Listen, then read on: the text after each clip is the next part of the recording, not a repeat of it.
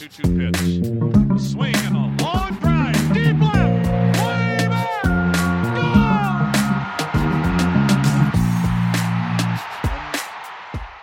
Hey everybody, JJ Cooper, Jeff Ponce here. We're wrapping up the Rule 5 draft.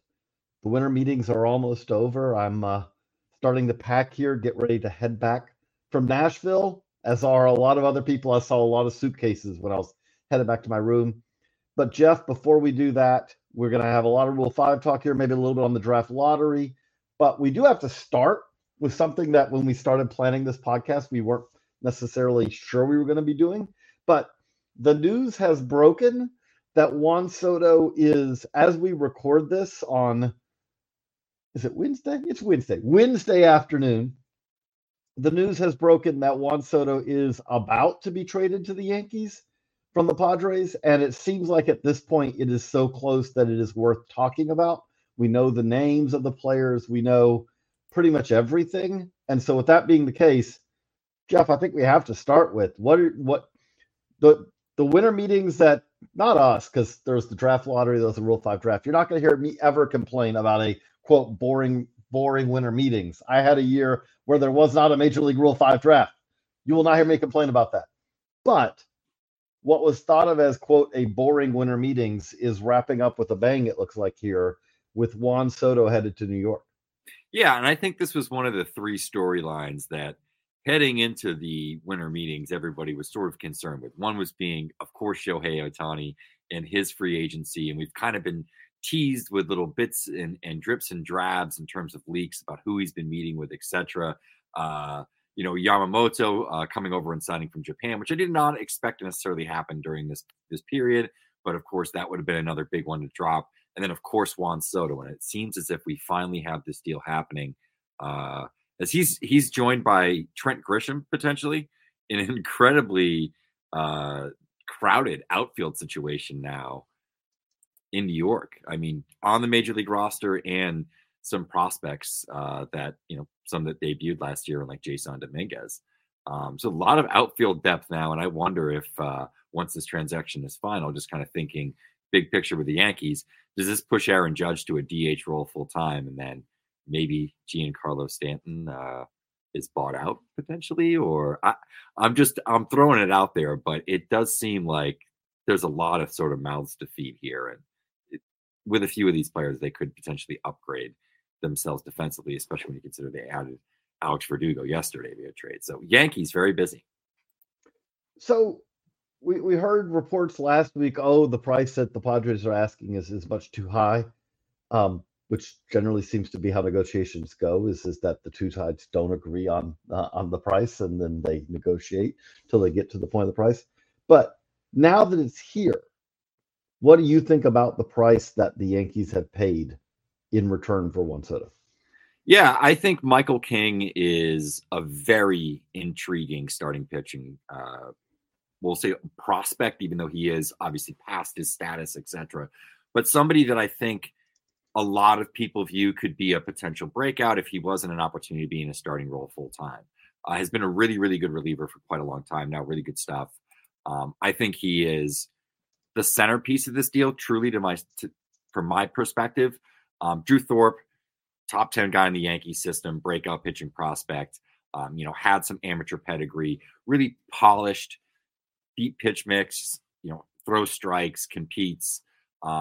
I think he's a no doubt starter. In terms of what the role is, I'd probably lean more 4 or 5 starter, and that's typically what I've gotten. Being around scouts when Yankees affiliates are playing games up here in the Northeast. Vasquez, interesting player, kind of a swingman. I would say sort of not really a starter, can go a few innings, maybe could, eventually figure it out as like a leverage reliever at one point. He does have good stuff and a great, feel for spin. Brito, pretty good. And then Kyle Higashioka, who, solid defensive catcher. He's had some seasons in the minors where he's, been solid offensively, had some major league time as well. So, not an overwhelming package. They got some pieces. They got some depth, I think, for an expiring player. And I think with Grisham, someone they kind of wanted to ship out. Not an awful return, but not something where you're like, oh my God, there's no Henry LaLane in this deal. There's none of their top hitting prospects in this deal, in addition to some of these guys. So, not a bad deal. The Yankees had the depth from the minor league system from which to deal.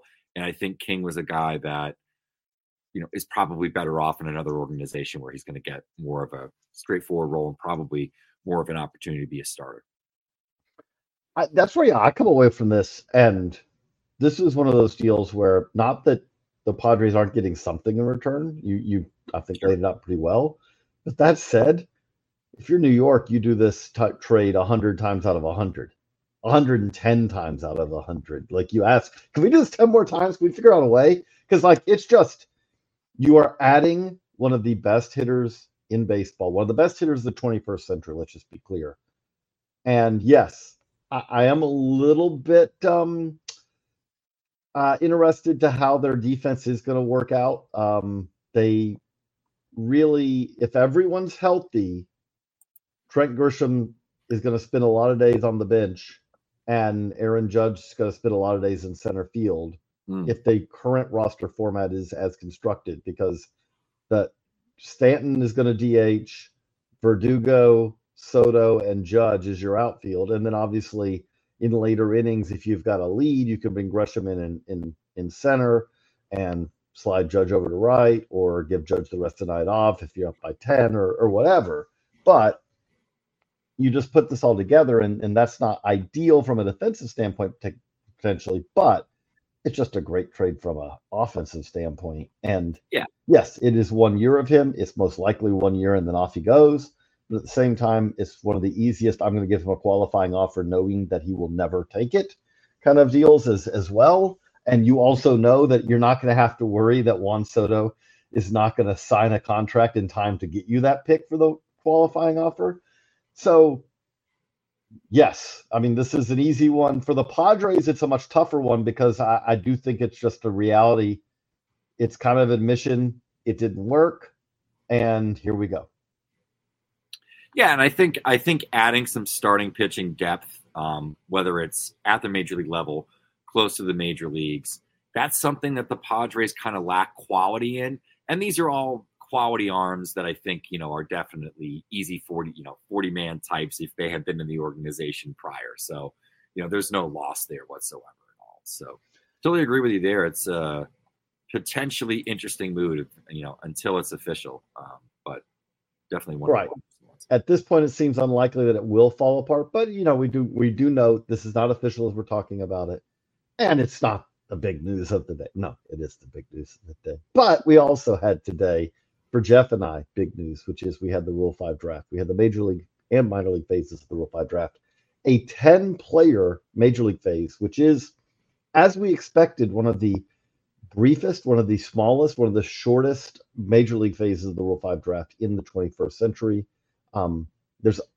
Since 2000, I'll say that since 2000, 2000 had 10 players picked, 2013 had 9. This year's 10 equals 2000 for the second fewest players picked in the major league phase in the 21st, or since 2000. And a lot of pitchers, as we expected, a lot of Yankees pitchers, and that's also not surprising, as we noted in our story right away.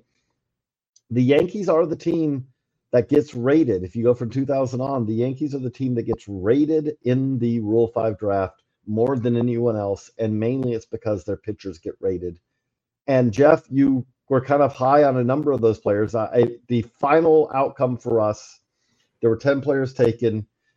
As if you're a Baseball America subscriber, you could read write-ups on 8 of them. We had 7 in our main preview, and then we also will give credit Robo Scout, our secondary piece that Dylan White put together with a little help from Jeff.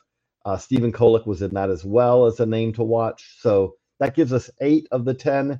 We did miss out on Anthony Molina. That's on me because he's a Rays prospect and I didn't include him. And then we missed out on Carson Coleman, the last of the 3 Yankees pitchers to go. And that one, we did not hear that name before. We heard Molina's name. We heard Kolek's name. Failed to write him up. That's on, we're banging our heads against the wall on that one. But we did not hear Carson Coleman's name before we did it. So our goal of having a year where we're going to write up every player pre-draft for the Rule 5 draft, it remains unfulfilled. But we're getting closer. 80%, Jeff, 80%. Yeah, 80%. And if we had maybe more to work with, we might have been able to get a few more too. But, I think one thing I'm going to take away, one blind spot, a market inefficiency, so to speak, within my own process is I need to compile a list of players who were good the previous season, but were injured for the entirety of Yes. The season prior. So yeah, Crow is somebody that falls into that category that I think if we had just looked at stuff and performance from the 2022 season, he might have been somebody that potentially had popped. But yeah, it didn't even pop in, obviously, because there's no numbers, because he didn't pitch at all as he came back from an arm injury and elbow surgery, but they did not specify Tommy John surgery for what it's worth. The thing that also stands out with that, though, and we noted this also, a lot of the players were taken. You said this before the draft ever. I remember you and I talking about this because might not shock you listening to this that Jeff and I like to talk about the Rule 5 draft a lot in the lead up to the Rule 5 draft. But you mentioned that a lot of the most interesting players were ones who were kickbacks, who were throwbacks, in that this was their second or third Rule 5 draft where they were eligible. And if you look at the majority of players who were taken today, it was not players who are first-time eligibles. It was players who have been eligible once or twice before, and this year is the year they got popped. Matt Sauer, obviously the second pick, Mitch Spence the first pick. Those are both examples of that. But most of the players, the majority of the players taken today, this was not their first time going through the Rule 5 draft. What any theories why that is, Jeff? Well, I think part of it is when you're looking at the type of demographics that get taken heavily in the Rule 5 draft, it's not necessarily players that were highly regarded as, either preps, JUCO, or college players. It's often players that fall in that 10 to 20 round range that have incrementally improved or taken a big jump at one point. I think you have to have high minors experience. And more often than not, there's a lot of guys that get to AA for the first time or AAA for the first time. And, maybe they didn't have sort of a ton of success in the lower minors at a point where, in terms of strike throwing, because a lot of these are pitchers, to be quite honest with you. 8 of the 10 this year. Make them want to, a team wants to take them, but they can take a step in a year, not be eligible for the bullpen, and then, figure something out. 8 of the 10 players taken in the major league phase this year are pitchers. There was only 2 position players, both of which I do think are among the most interesting players who were taken in this draft. So, okay, if I give you Nasim Nunez versus Davison De Los Santos, the former Marlins top 10 prospect, or very recently top 10 prospect, De Los Santos, who's been a Diamondbacks top 10 prospect, which pick are you more excited about the possibility of them sticking and or making an impact? I think if we're talking ceiling, it's De Los Santos, just because of the power and the component that he could kind of add into that Cleveland lineup if the changes, and he did have some improvements, made some adjustments in terms of his hand position setup and some of his swing decisions, coincidentally, over the second half of the season. So I think, the Guardians were probably looking at that. In terms of likelihood to stick, I think Nunez has a much better chance to stick because he does make contact. He's not going to embarrass you out there. He can play a ton of positions defensively. He can play some shortstop at a above average level, maybe plus even. He's a good runner. So he can fill a lot of different roles. He's more of your typical utility kind of bench player. But, I think De Los Santos, if you want to say who has the higher upside as a major leaguer, who would I want to be more excited about and more interested to see how they pan out over the next year or so, it's De Los Santos. I completely agree with you on both aspects of that. The thing that just seems hard for me is it is easy for me to figure out a way that the Nationals could carry Nunez, which is we know that he's not going to probably be able to hit this year. All we're counting on, all we're hoping for is if Nasim Nunez shows up, is the plus defender at shortstop who can play second, who can play multiple positions, that is within his realm of capabilities. And he also shows, which again is going to be making a jump, but shows base stealing ability, speed on the bases where he can pinch run, the idea would be, okay, we're carrying you as the 26th man on the roster. You're our 13th position player. And yeah, we can't send you down, but you're going to provide value for that. We're going to be okay with that. In De Los Santos's case, he has to hit to be, if he's anything other than being stashed on the roster, which generally destroys a player's ability to be a productive big leaguer down the road because they kind of lose that whole year. Other than that, like, he's going to have to be at least power off the bench. I'm not saying an everyday player or anything like that. I think that would be asking a lot. But you're going to have to say that the strikeouts are in control enough that he's going to get to his, let's be clear, very real power. Absolutely legit power. But that's just, it seems like, I would say, Jeff, that's a tougher one to pull off. When there's less clear major league quality tools available, in the overall profile, I think that it does make it tougher. But maybe the Guardians feel like they saw something in the video and they're scouting of De Los Santos over the second half and those changes, that he's one of those guys that if his approach and his contact, part of it is the swing decision, gets to a point where he can more consistently get to that power, he is a guy that could probably break out. Let's say he went back to the Diamondbacks next year and that was the case. He's a guy that could maybe push himself to the major leagues just because of the quality of that contact. Right. There are a pretty nice number of players you can look back on and say they were identified, they were picked in the Rule 5 draft, they didn't stick, and then they went on to have success. Jose Bautista, I think, would be one that jumps out the most on that. But to kind of look again at some of the trends on this, 7 right-handers this year out of 10 picks, 70%. Well, in the Rule 5 2000 to present, counting this year, 52% of all players taken in the Major League phase of the Rule 5 draft are right-handers. Another 19% are lefties. We had 1 this year. So in a normal year, 70% of the players taken are pitchers, and then the other 30% are position players. This year we had 1 shortstop. Normally that's 7% of the Rule 5 draft. And then we had 1 third baseman, which is truly rare. There's only been 6 other third basemen picked in the since 2000, in the 22, I believe, Rule 5 drafts we've had since 2000.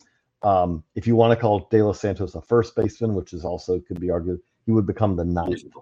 So either way you put him, it's among a pretty rare group. But more importantly than that, I'm going to ask Jeff who his pick to click among the Rule 5 is. Maybe he pulls out a minor league phase, although I'm guessing not. But we're going to do that right after this quick break. We're driven by the search for better. But when it comes to hiring, the best way to search for a candidate isn't to search at all. Don't search, match with Indeed. If you need to hire, you need Indeed. Indeed is your matching and hiring platform with over 350 million global monthly visitors, according to Indeed data, and a matching engine that helps you find quality candidates fast.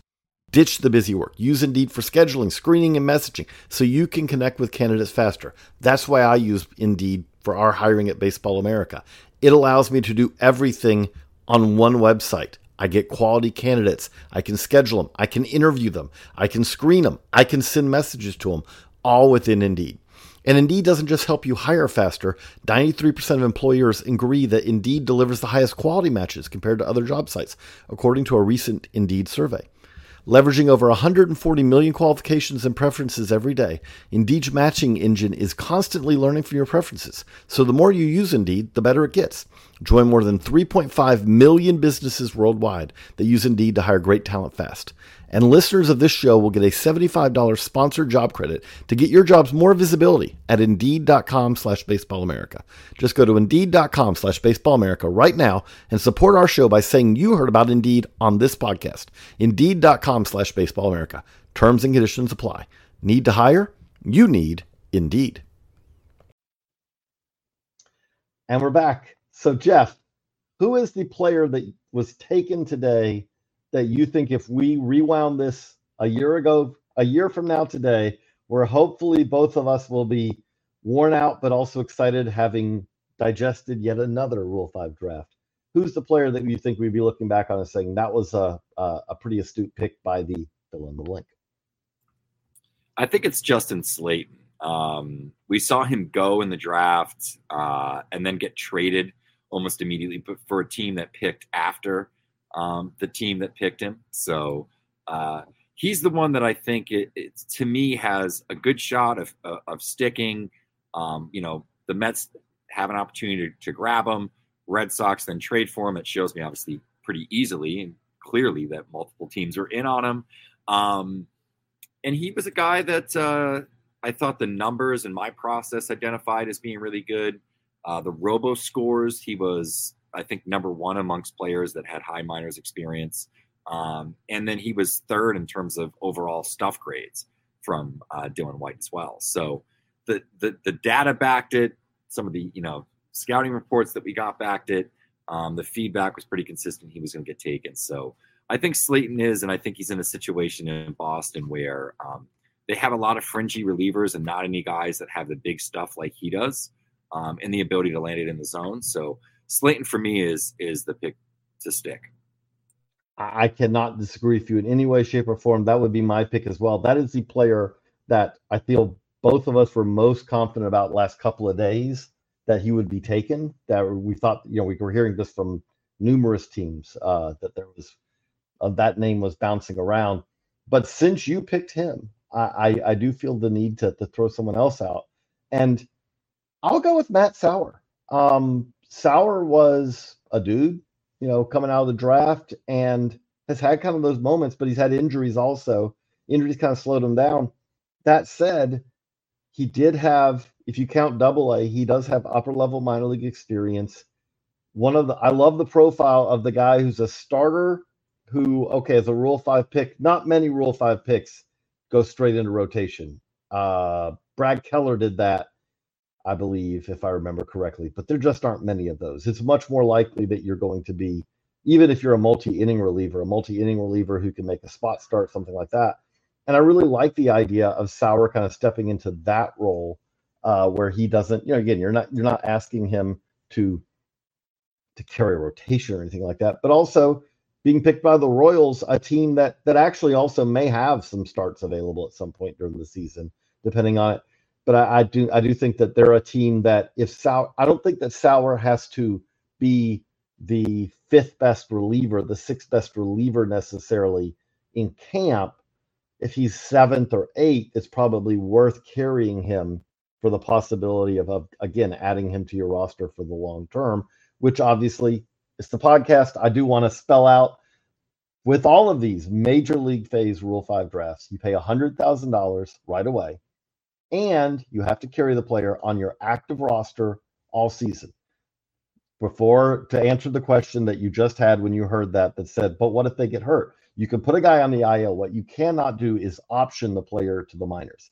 A player who is selected in the Rule 5 draft cannot be optioned to the minors. If you option the player, he then is basically put back in the pool. Any other team who wants to can claim said player, put them on their MLB active roster, and then they have the rights to the player. But the normal roster rules, the normal restrictions where you can send a guy to the minors if they have options, things like that, that will not apply until all these players taken have been carried on the active roster without being optioned for the 2024 season. And to answer the third question for the five of you who got to the next step, which is, well, what about a player like, Carson Coleman, or someone who, there are players who have had injury issues. What about if a player's not ready to play? What if they spend most of the year or all of the year on the IL? The answer to that question is that you have to then be, if you go through your first full season without having 90 days on the MLB active roster, you have to reach 90 days on the MLB active roster before you can be optioned. And the example that's the perfect example for that of all time, or at least that I can come up with, is Daniel Winkler, who was taken by the Braves from the Rockies. And the Braves took him knowing that he had Tommy John surgery, so he did not pitch that next year. The year after that, he comes out, he pitches, and then he has a pretty significant injury. So he misses almost the entirety of that second season. Then, if my memory serves, and I'm not looking this up, but it took, I believe it was year 4 that he actually hit the 90 days, if I remember correctly. Maybe it was year 3. But he did hit the 90 days, and at that point, then you can option him to the minors just like any other player. But you have to check that box off.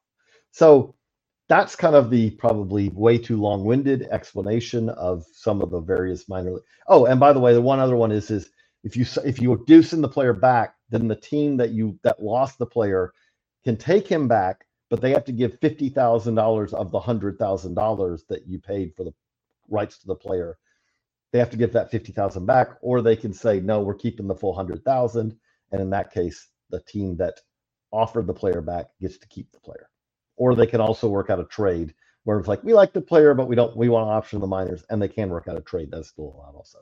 Sorry, that's probably way too long-winded. But Jeff, the other part that I do want to people should check out baseballamerica.com. We have analysis of every player who's taken the major league phase, but we also have some picks to click in the minor league phase, which I want you to talk. I need a drink of water. I'm not going to explain the whole rules in the minor league phase other than to say, once you pick a minor league player, you pay $24K, and that player goes on your roster. There are no offer backs. There's nothing, no roster restriction, anything like that. But give our podcast listeners a player that you really like, an interesting player from the minor league phase. Yeah, I was kind of surprised when I had learned that Ryan Fitzgerald was left unprotected at the AAA level. I had heard about that pretty early in the Rule 5 research. He's a guy that had become a bit of a folk hero in Worcester. Older guy. I had multiple scouts over multiple years that liked him, can play just about every position but catcher. Not that you necessarily want to start him at shortstop or third base consistently, but sort of a grinder type.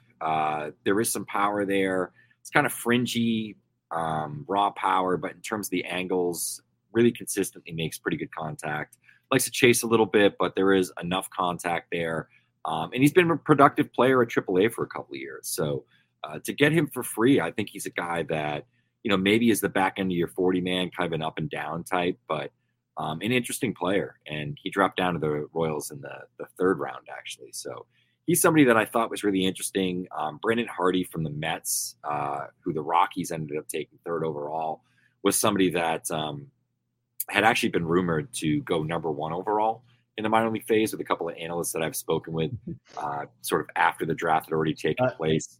And he's kind of interesting as well. I do love that. Okay. And by the way, listeners, if you were looking for our pre-draft MILB phase mock draft and you missed it, don't worry. We didn't actually do that. We are utterly crazy when it comes to this, but we have limits. And that would be the minor league phase mock.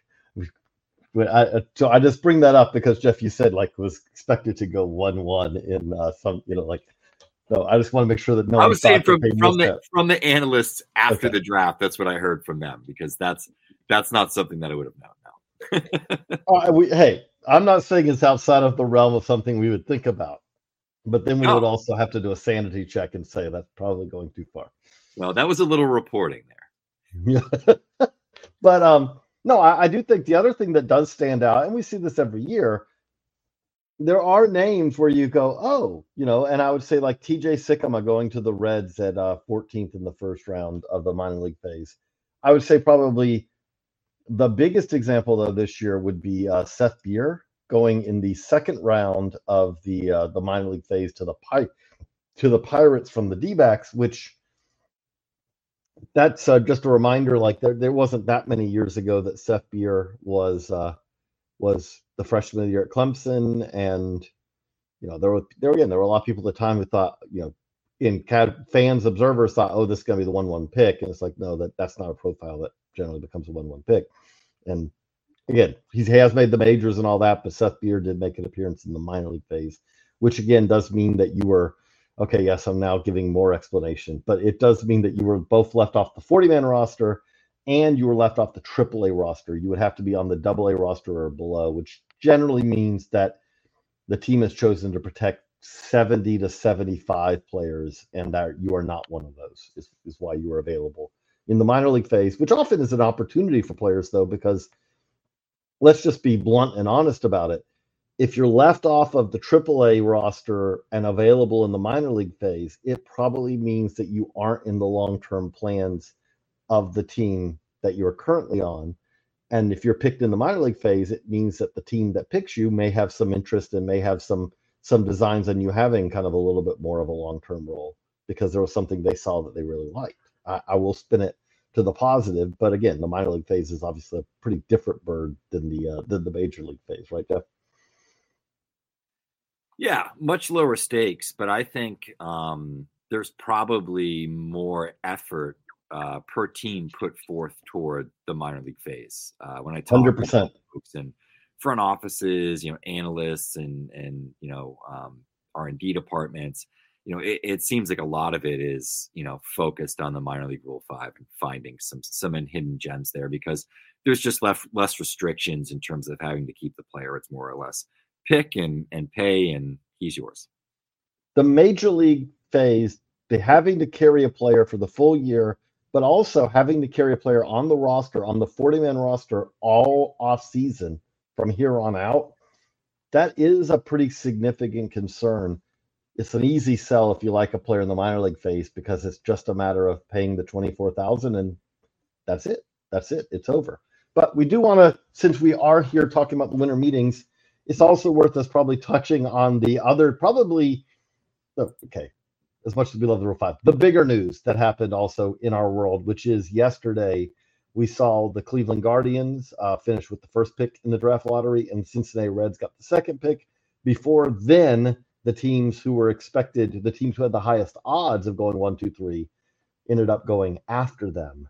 And Jeff, we covered this pretty extensively at baseballamerica.com, but I do think it's worth just kind of throwing it out to you. Like, what does that mean, do you think, for the Guardians and the Reds in the short and long term to go from expecting to have kind of in the Guardians' case, probably a good pick, but a later of the top 10, a late top 10 pick. In the Reds' case, a pick in the teens, and to go to 1 and 2, and also the financial ramifications that means as far as bonus pools. Yeah, I think the bonus pool is the biggest part of it, especially in a year like this where there's no consensus at 1, and there's a variety of options and ways that you can go there and potentially pull quite a bit of money down the board, which, would give you the flexibility, I think, in a draft where, having had a couple conversations with Carlos, it looks like it's pretty interesting from like 40 to 100 or so. So this is a year where that's a lot of power. These are teams that have done a pretty good job of drafting historically.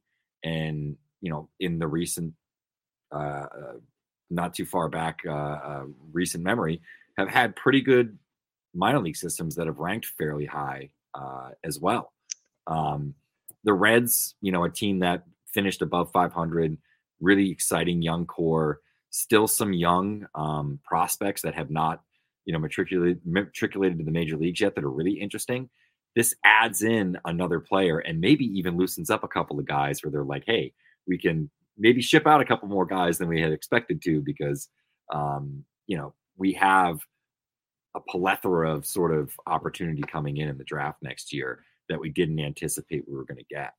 You're going to get a top 2 player in the draft, and then potentially pull somebody down with bonus pool money. It's really interesting how those 2 teams made out when you consider one was above 500 this year and one of them made the playoffs last year. So these aren't bad organizations, and they have pretty solid farm systems and development programs and major league teams that could potentially compete in the near future. The other thing that stands out to me about this is I know there was a lot of decrying about this and all, but this is by design. The Oakland A's are the losers of this in that they won the 4th pick, but again, winning the 4th pick in this case means they, quote, won the 6th pick last year in a 5-player draft when they had the odds to be 1, 2, or 3, had equal for the best odds to get 1 first, second, or third pick. Then this year they get the 4th pick, and that means that next year they will not be able to select. They will pick 10th at best because you cannot have back-to-back lottery picks if you're a team that receives revenue sharing. And in that case, you're talking about a situation where it's not going to make a difference probably in how much money they spend, because there's a for sale sign as far as actually there's a we're moving sign, I should say, and they're kind of in this purgatory until then, as far as the owner's just going to, does not seem like that they're really making an effort to try to win in the interim. But I will say this, and again, will be true for other teams too. You can't say that you no longer is there a competitive benefit of tearing a team down to nothing and winning 50 games. The A's won 50 games last year. They won 60 games the year before that. And that means despite that, they will not have a top 3 pick in 3 straight years, we know, even with the worst record in baseball in the last 2 years. You could argue that maybe is unfair because there are other teams who are really bad who also are missing out for this. But the whole point of this is that add a little bit of randomness and kind of try to keep this from being a situation where there is a massive competitive benefit from being truly awful. And if that's a topic that interests you, check it out, baseballamerica.com. We also wrote about that today. There's a lot up at baseballamerica.com, which is kind of crazy because we also sent our December issue to press today, which has all of our awards in it for the year, plus all of the AL top 10s, a lot in that issue, double issue. And we're now getting cranking on making sure that we finish up the Prospect Handbook. The Almanac, if you haven't ordered it yet, is the Baseball America Almanac, which has the complete summary of everything that happened in baseball in 2023. And when we say that, we mean the majors. We mean stats for every player in the minors. We mean college, what happened. We mean a summary of some of what happened in high school with the All-American team. We mean, do you want to know who won the honk ball Hoofdasi? Yes, we have the Netherlands in there. We have Italy. We have South Korea. We have Japan. We have Cuba. We have winter ball. Everything's in this. It's a 500-plus page book. Get that at baseballamerica.com/store. Or just click on the little store at the top, shop at the top. And then also we are sending the Prospect Handbook out in the next couple of weeks, which is something that Jeff and I are, among many others, are very busy at work. Yes. And how are you holding up, Jeff? Not too bad. It's about to go into overdrive, into warp speed, into just handbook and sort of nothing else for the next few weeks. Now that we've gotten the Rule 5 done, and I've gotten the first fantasy top 50 dynasty rankings. Exactly, that's also up this week. Off the ground. So now I'm kind of handing off the keys to Dylan for a couple of weeks before I jump back in. It's a fun time of year. I can't wait. I already have a few reports written for each of them, and it's just a matter of working my way from 11 to 30 on all these 4 systems. I think I figured it out that I have, so it's 20. I've got 80 players left to go, but then I remind myself I wrote 20 on Saturday and Sunday, and those were longer reports. So 80, not a problem at all. Here we go. But that's a fun way to wrap this up. So be checking that out. And again, we do appreciate all the subscribers who are supporting. That allows us to do this. That's why we are able to write up 55 plus players so that you are prepped and ready when the Rule 5 draft rolls around, because we care about this, but we care about this. We also care about producing this for you, our subscribers, because you are what allows us to do this. So with that, for Jeff, I'm JJ. So long, everybody.